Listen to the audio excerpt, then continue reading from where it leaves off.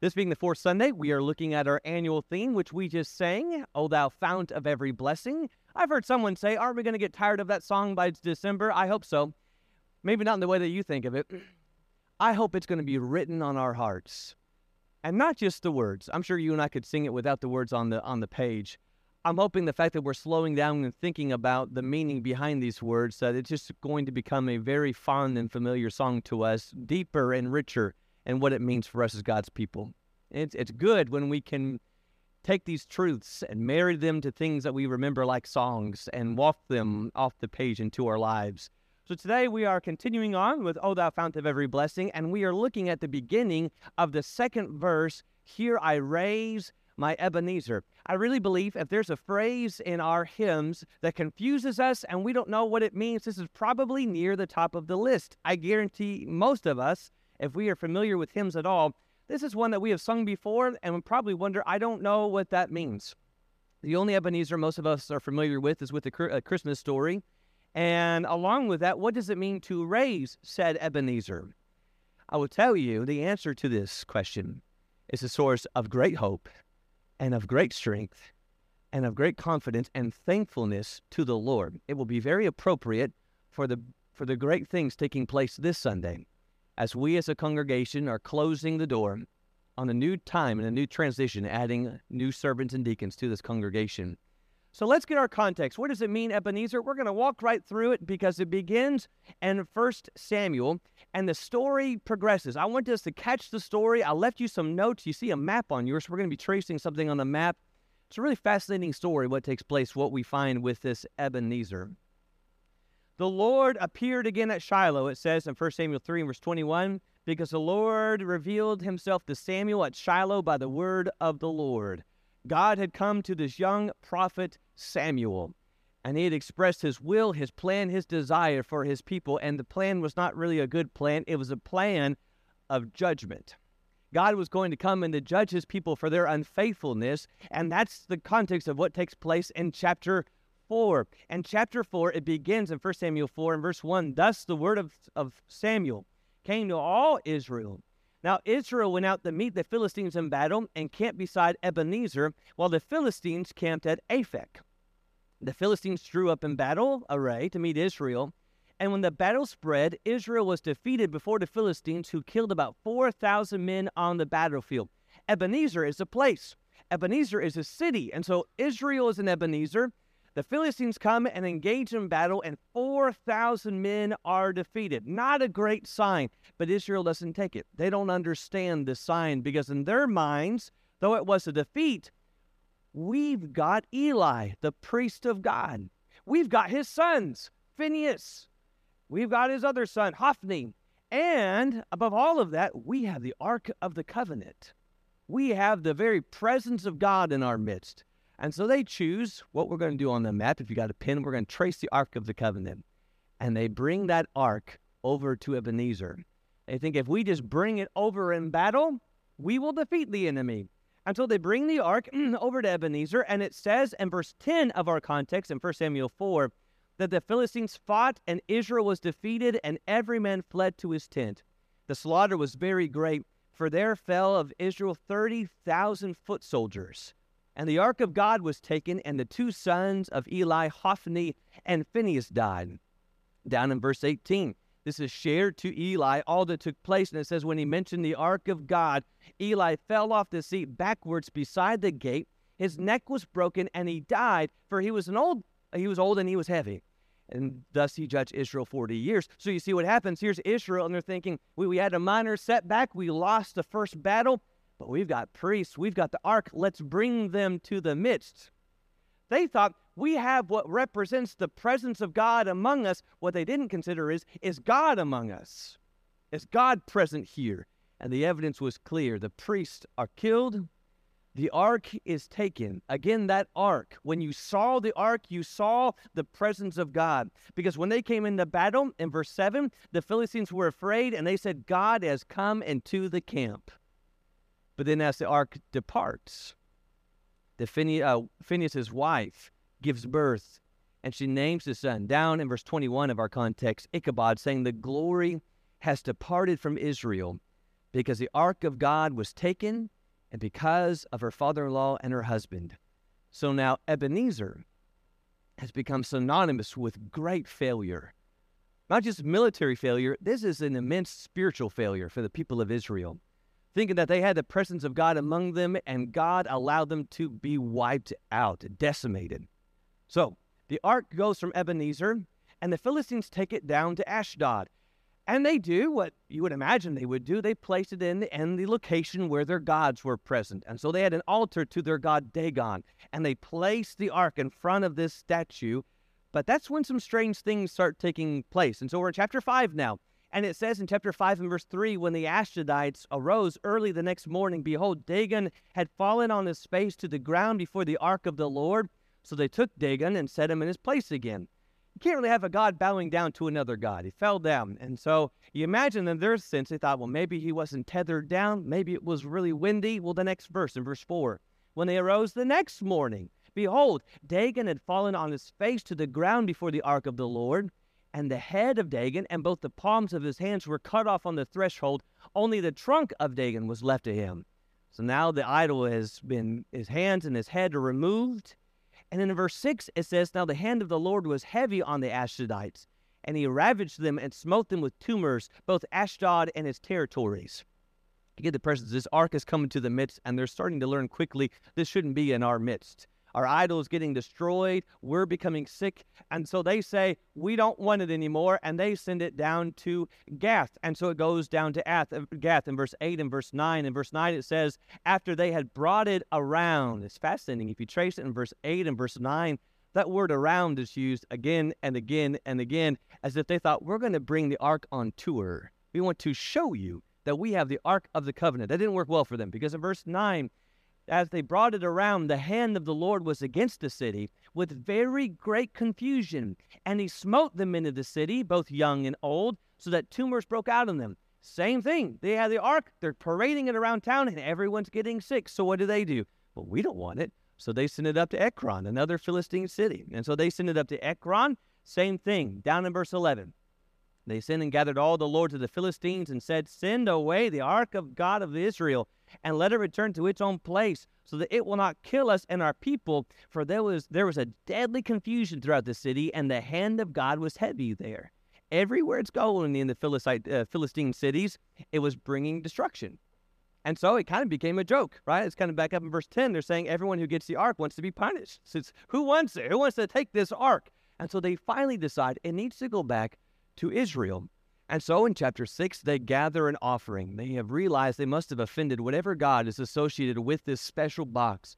So they gather an offering and deliver the ark over to Beth Shemesh, that is of Israel, a city belonging to the people of God. And so they gather their offering and they leave the ark with the people of God. And the people of God who receive it initially receive it with offerings and with praise. But we find near the end of 1 Samuel 6 that there were some in this city. In verse 19, it says, he struck some men of Beth Shemesh because they had looked into the ark of the Lord. He struck down of all the people 50,070 men. And the people mourned because the Lord had struck the people with a great slaughter. And so there were some who didn't respect God and didn't respect his law and his boundaries, and they peeked inside the ark of the God, and it came with a cost. Now look at verse 20. This is a question that should have been asked a long time ago. They finally start to ask the right questions. The men of Beth Shemesh said, who is able to stand before the Lord, this holy God? And to whom shall he go up from us? In other words, where's this ark going to go? But there's our question. The question not, do we have this box? Do we have the ark? The question is, who can stand before this holy God and be right with him? Because it's obvious none of us are. And so they send the ark to Kiriath-Jearim, where it stays for 20 years.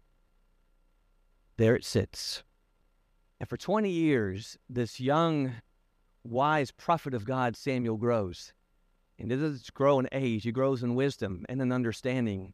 And in our chapter in 1 Samuel 7, where we get to our Ebenezer, remember, Ebenezer is a city which means it's associated with great disaster and failure.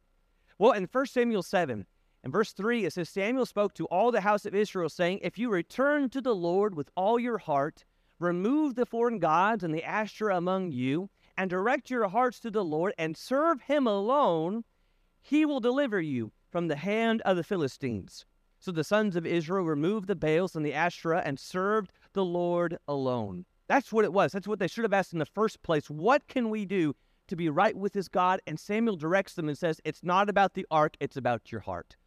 It's about following the Lord and the Lord alone. And so Samuel directs them to gather against the Philistines. And it says in verse 7, when the Philistines heard that the sons of Israel had gathered to Mizpah, the lords of the Philistines went against Israel. And when the sons of Israel heard it, they were afraid of the Philistines. Why? Because of Ebenezer. Because they had been destroyed by the Philistines before. It didn't go so well. And so in verse 8, the sons of Israel said to Samuel, do not cease to cry to the Lord our God for us, that he may save us from the hand of the Philistines. Samuel took a suckling lamb and offered it for a whole burnt offering to the Lord. And Samuel cried to the Lord for Israel, and the Lord answered him. Now Samuel was offering up the burnt offering, and the Philistines drew near to battle against Israel, but the Lord thundered with a great thunder on that day against the Philistines, and confused them, so that they were routed before Israel.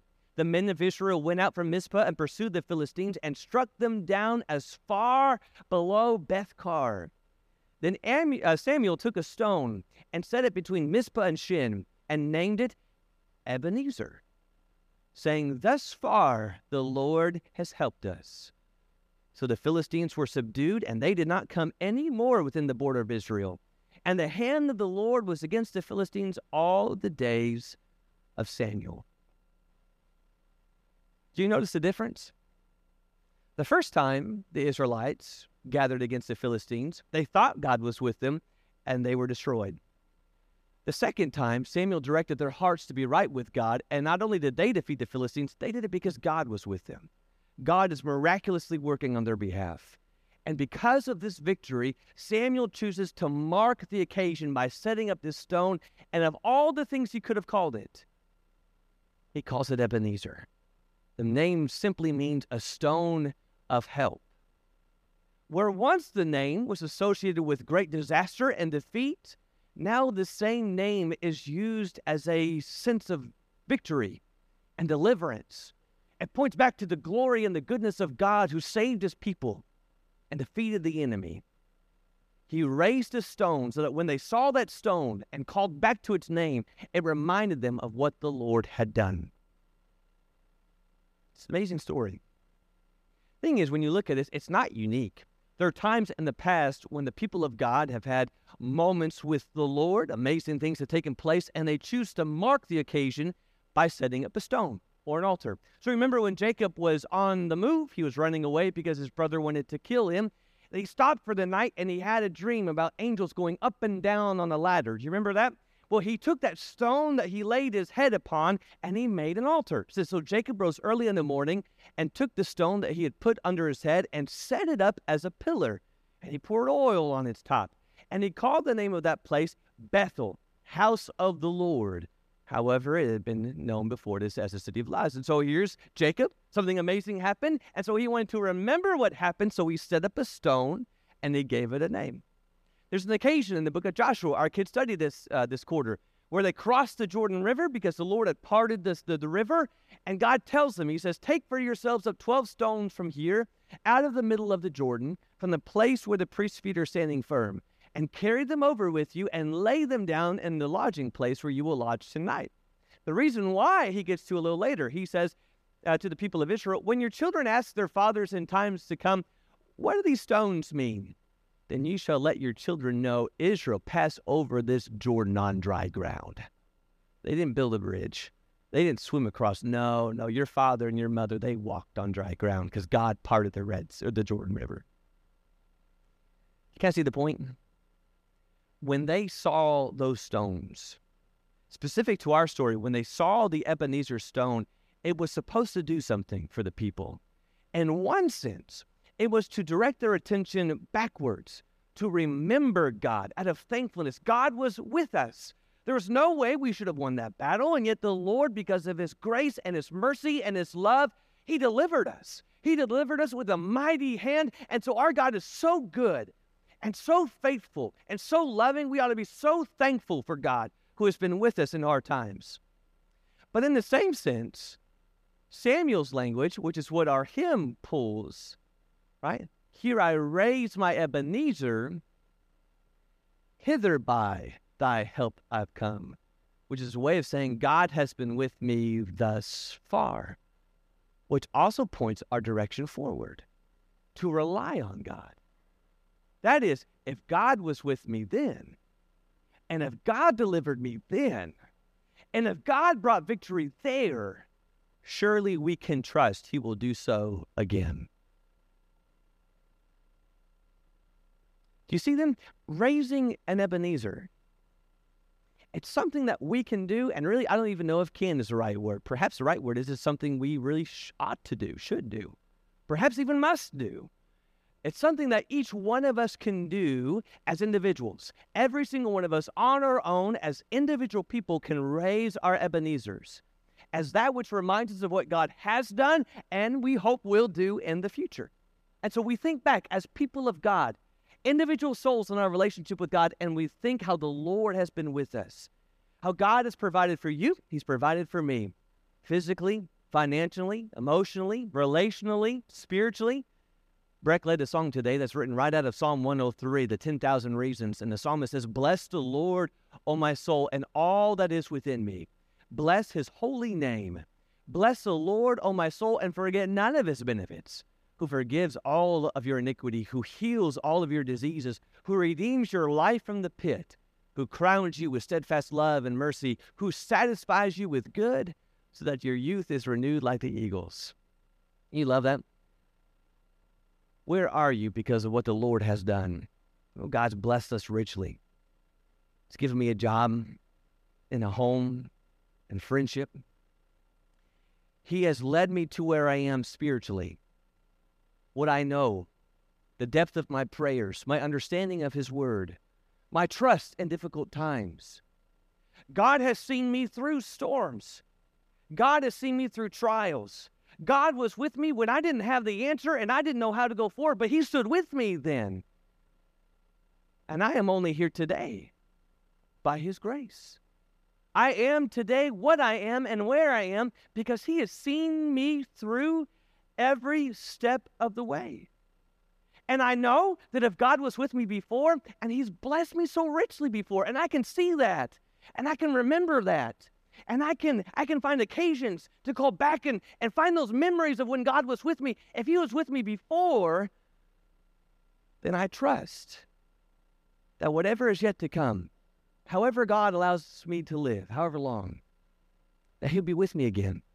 And whatever storms I face, he was with me there, and I know he's going to be with me again. And if God provided for me in needs in the past, I trust he's going to do so again when the needs arise in the future. You see, David said to Saul, when Saul wanted to put all his armor on him, he said, look, the Lord who delivered me from the paw of the lion and the paw of the bear will deliver me from the hand of the Philistine. And Saul's only answer was, go and may the Lord be with you. God was with me here.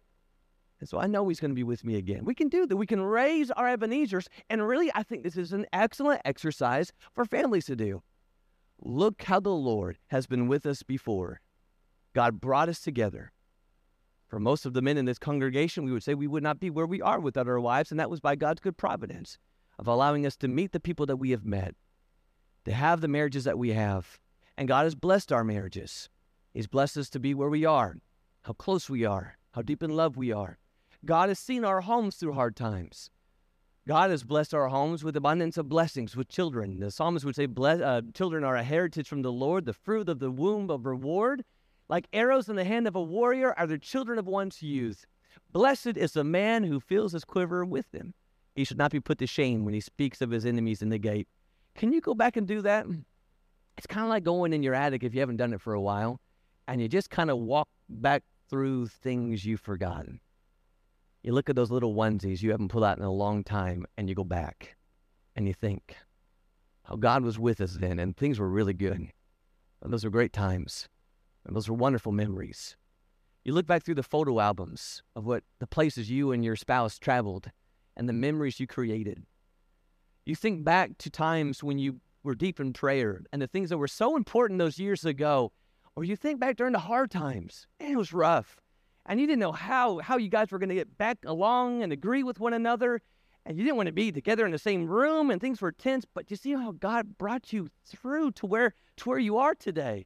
Or things were so hard with the children, and you think, I don't know how in the world they're ever going to get back. It seems like the world is such a grab and a grasp of my child. But to see God bring prodigals back home and to see them faithful and strong, we are raising our Ebenezers as families to see where the Lord has been and trusting that if God saw us through, brethren, if God has been with our family in the past and woven and blessed such beautiful memories and such tender, compassionate care, then I can trust He's going to do so again in whatever it is that we face. One of the things I love out of the statement given to Naomi and Ruth Fuller is that that's exactly what's done. What is spoken to her by the women who are there is pulling back to what had been and looking forward to what will be. They said, "Blessed be the Lord who has not left you this day without a redeemer, and may His name be renowned in Israel. He shall be to you a restorer of life and a nourisher of your old age. For your daughter-in-law who loves you is more to you than 7 sons, and He has given birth to him. You once were without a redeemer. Things once looked really rough, but the Lord was with you then, and now because He has been with you, you have trust. You have hope. You have confidence that the Lord will continue to provide for you and yet to come." Can you see the point, the greater principle? Can you see then why it would be so important for us, especially on a day like today, as we transition to add new servants to this congregation with new work? It is good for us in times to pause and to raise our Ebenezers as a church, as a people, as a collective brought together by the Lord. You just think, brethren, you think back to where we have been. This church, by God's good will, by August, will celebrate its 60th year of existence, 60 years together. You think of all the shepherds who have served this church for over 40 years, all the deacons who have served, all the Bible class teachers, and all the countless number of classes that has been taught through those 60 precious years. You think right now, and you look around, one of the things I love the most are crying children, and how blessed we are with an abundance of children. And of a church that numbers averagely around 400, half of it are young children. Half are 18 and younger. Think of that. Half of 400, nearly 200 among us are 18 and younger. And for most of us, the entire congregations we grew up with were 200, let alone 100. And that's among us by God's good blessing.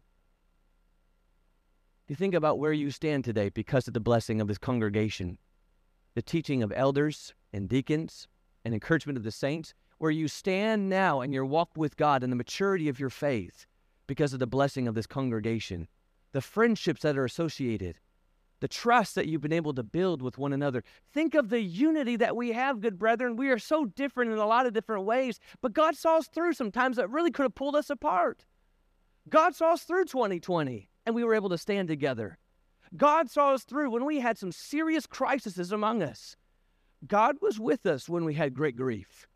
God was with us when Clay passed away.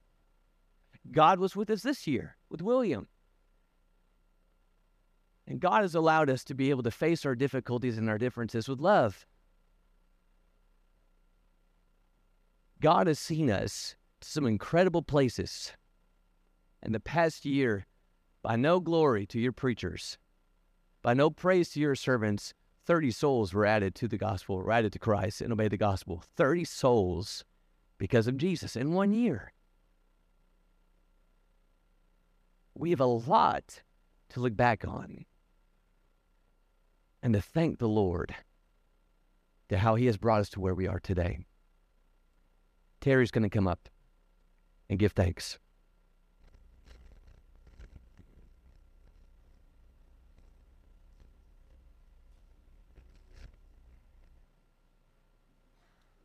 Let us pray.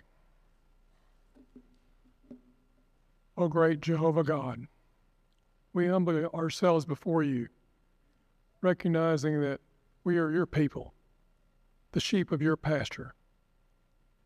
Father, we thank you for choosing us, for sanctifying us, for forgiving us, for saving us. We thank you for adopting us into your family. Father, we thank you for your wisdom in creating the church. and how you've given it to us to help each other in our spiritual walk together, to encourage each other, to admonish each other, to love each other, to help each other, to support each other, to serve each other. Father, we thank you for this specific family that is gathered here today. We thank you for blessing us, Father, with 60 years of existence together. We think about the people that have graced this number.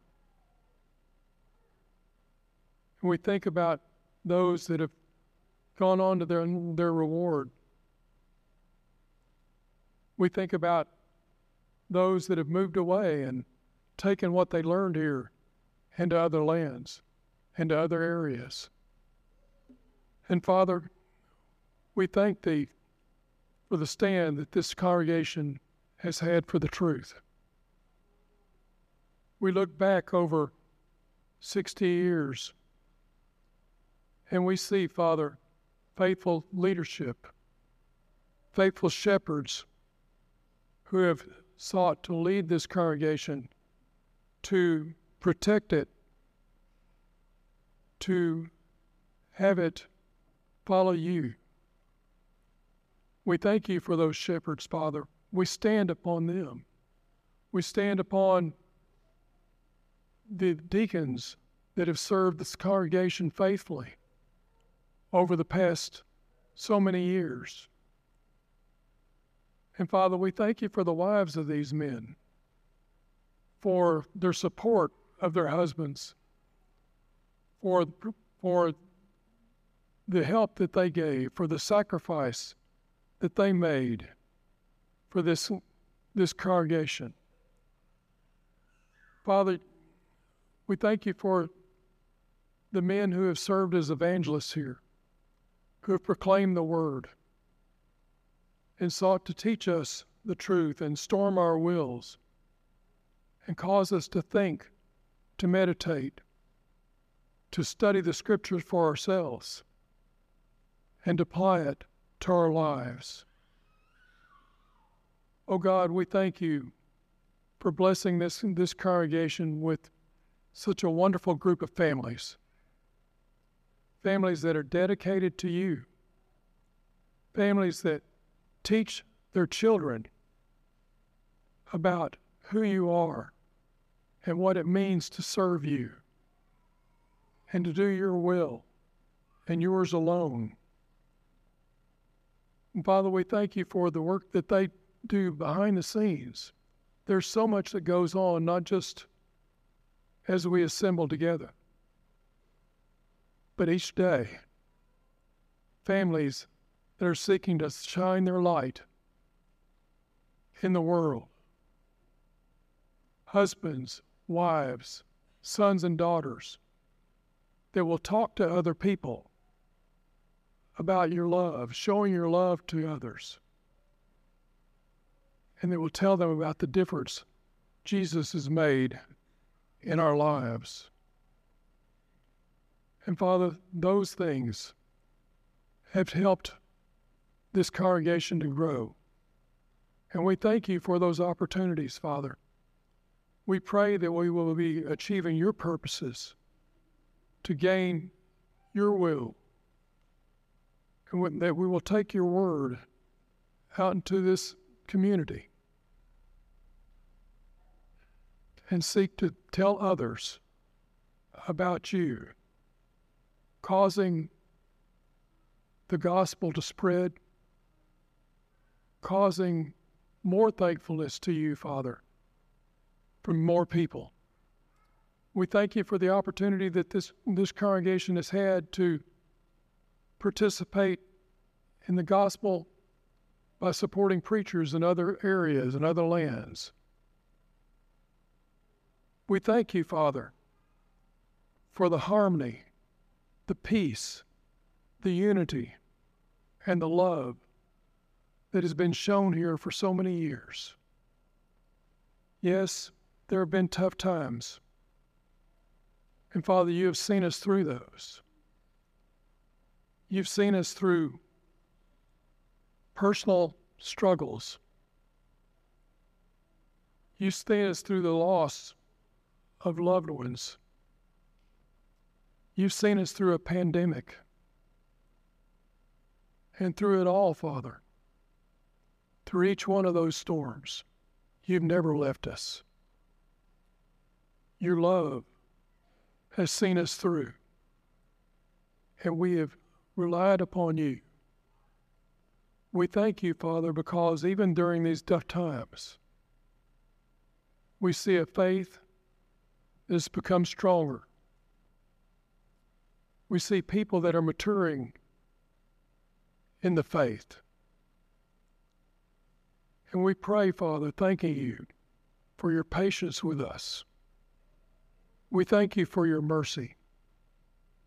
We thank you, Father, for your grace that is so great, still led us to where we are today. May we never forget. We pray these things in the name of Jesus the Christ, our Lord and our Savior. Amen.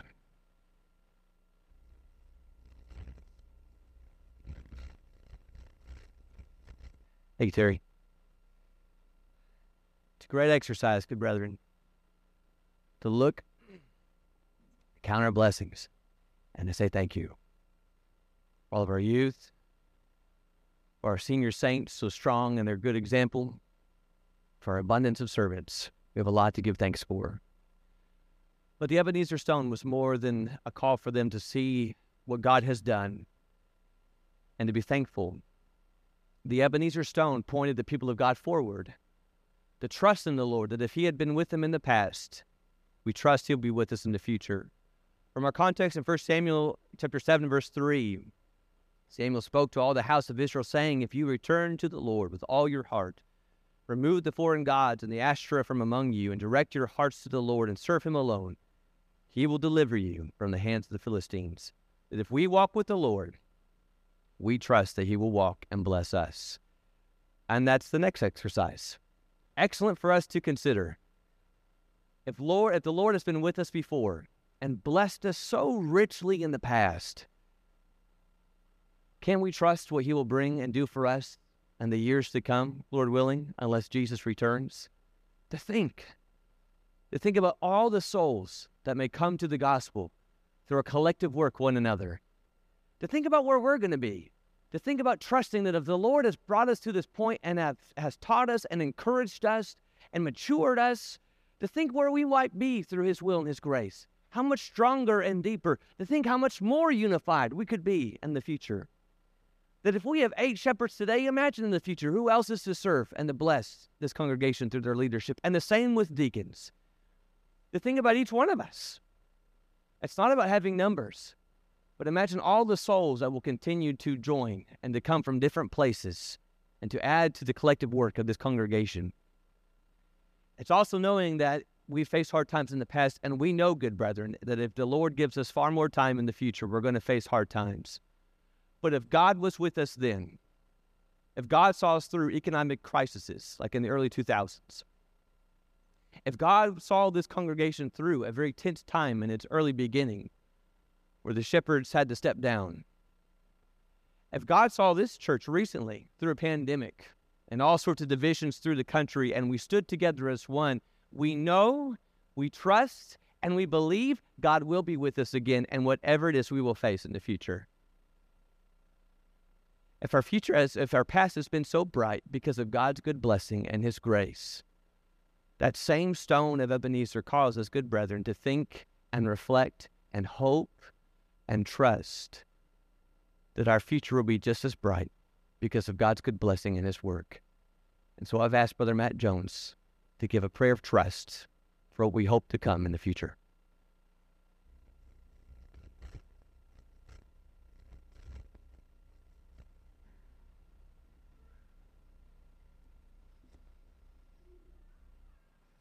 As we pray about that trust looking forward, before we do so, I want to read Jeremiah 29. For I know the plans that I have for you, declares the Lord, plans for prosperity and not for disaster, to give you a future and a hope. Then you will call upon me and come and pray with me, and I will listen to you. And you will seek me and find me. And when you search for me with all your heart, I will let myself be found by you, declares the Lord. Let's pray about the future. God, we come before you this morning, grateful to be able to look in the past, thankful, humble hearts, God.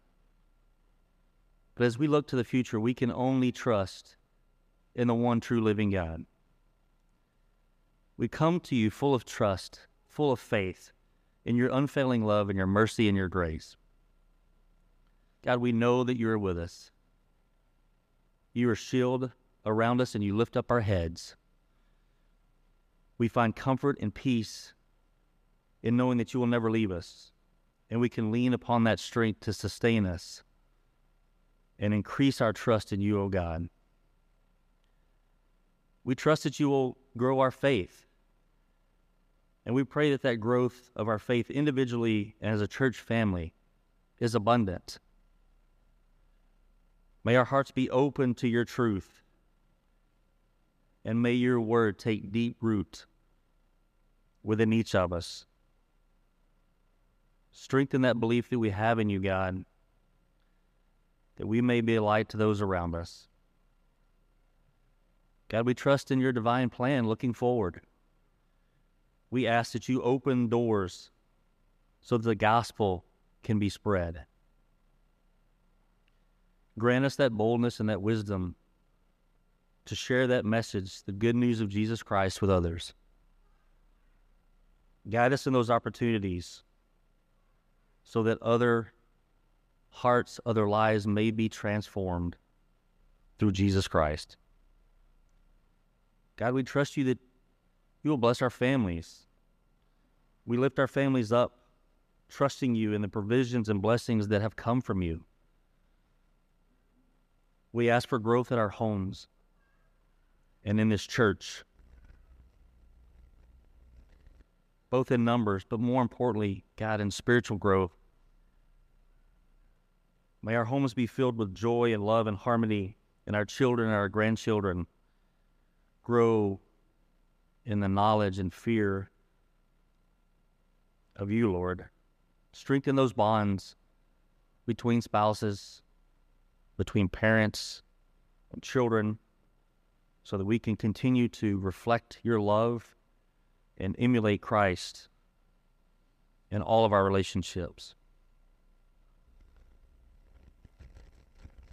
God, we trust that you will use each of us in your service, and we pray for the youth of our church, the young adults, and our mature saints, God.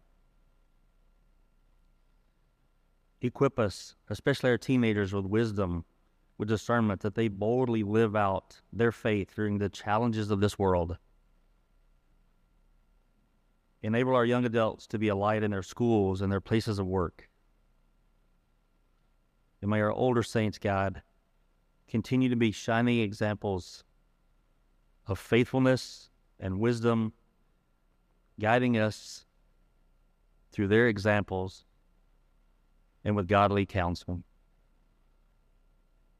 Lord, we trust that you will hold this church closely together, that you will bind us in unity and harmony and in love, that we set aside differences and preferences, and that we focus on the greater purpose of glorifying you each and every day, putting one another first. God, may our relationships be guided by compassion and empathy and understanding and forgiveness where it's needed. Let our love for one another be an example to the world. God, we know that you can see us through, and we trust that. We've seen it in the struggles and the trials. But we trust in your presence and your abiding love. You are our refuge and our strength, a very present help in trouble. And we know that you can see us through every trial that we face. We pray for strength and faith and peace through any adversity we may face. We know that your plans are higher than ours, Father, and your ways are not our ways. You do all things in your time. Help us to wait on you for renewed strength. Help us to run and not be weary. Help us to walk and not faint. God, we trust that you will be glorified through this church, and all that we do be done for your glory. Guide us and lead us and use us, Father, in that service, that all may come to know Jesus. And it's his name that we pray. Amen.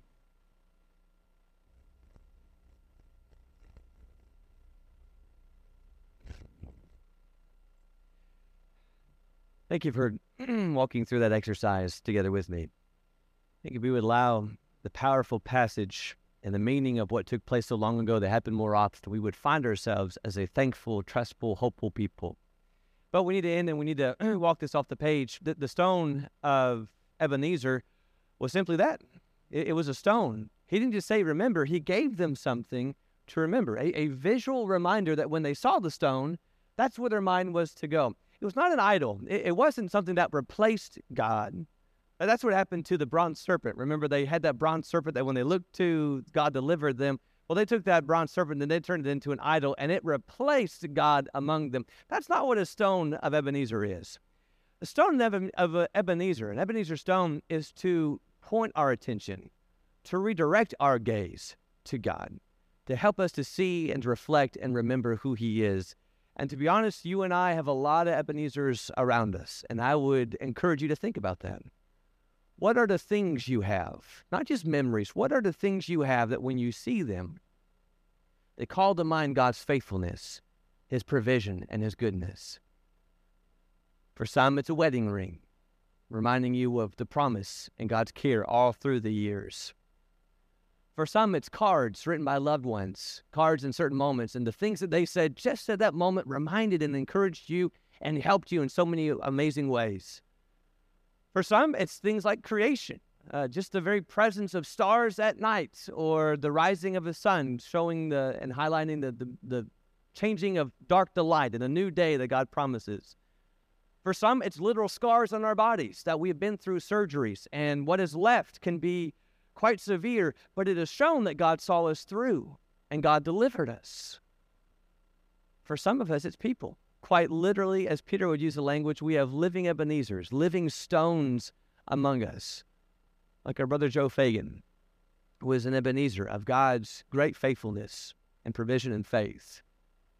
I just ask you to think, to imagine, what is it around you in your life that you have raised, that you have placed great significance in, not to replace God at all, but to be the very visual reminders, the redirections that help you to think and reflect on God's goodness and his provision. The songwriter who wrote Amazing Grace, John Newton, wrote these words: "His love in time past forbids me to think he'll leave me at last in trouble to sink. Each sweet Ebenezer I have in review confirms his good pleasure to help me quite through." And that it. Can you imagine if we filled our life with Ebenezers, to where everywhere we went, we constantly were reminded of the deliverance and provision of our God. Thankful, so thankful, but so hopeful of what is to come. Here I raise my Ebenezer.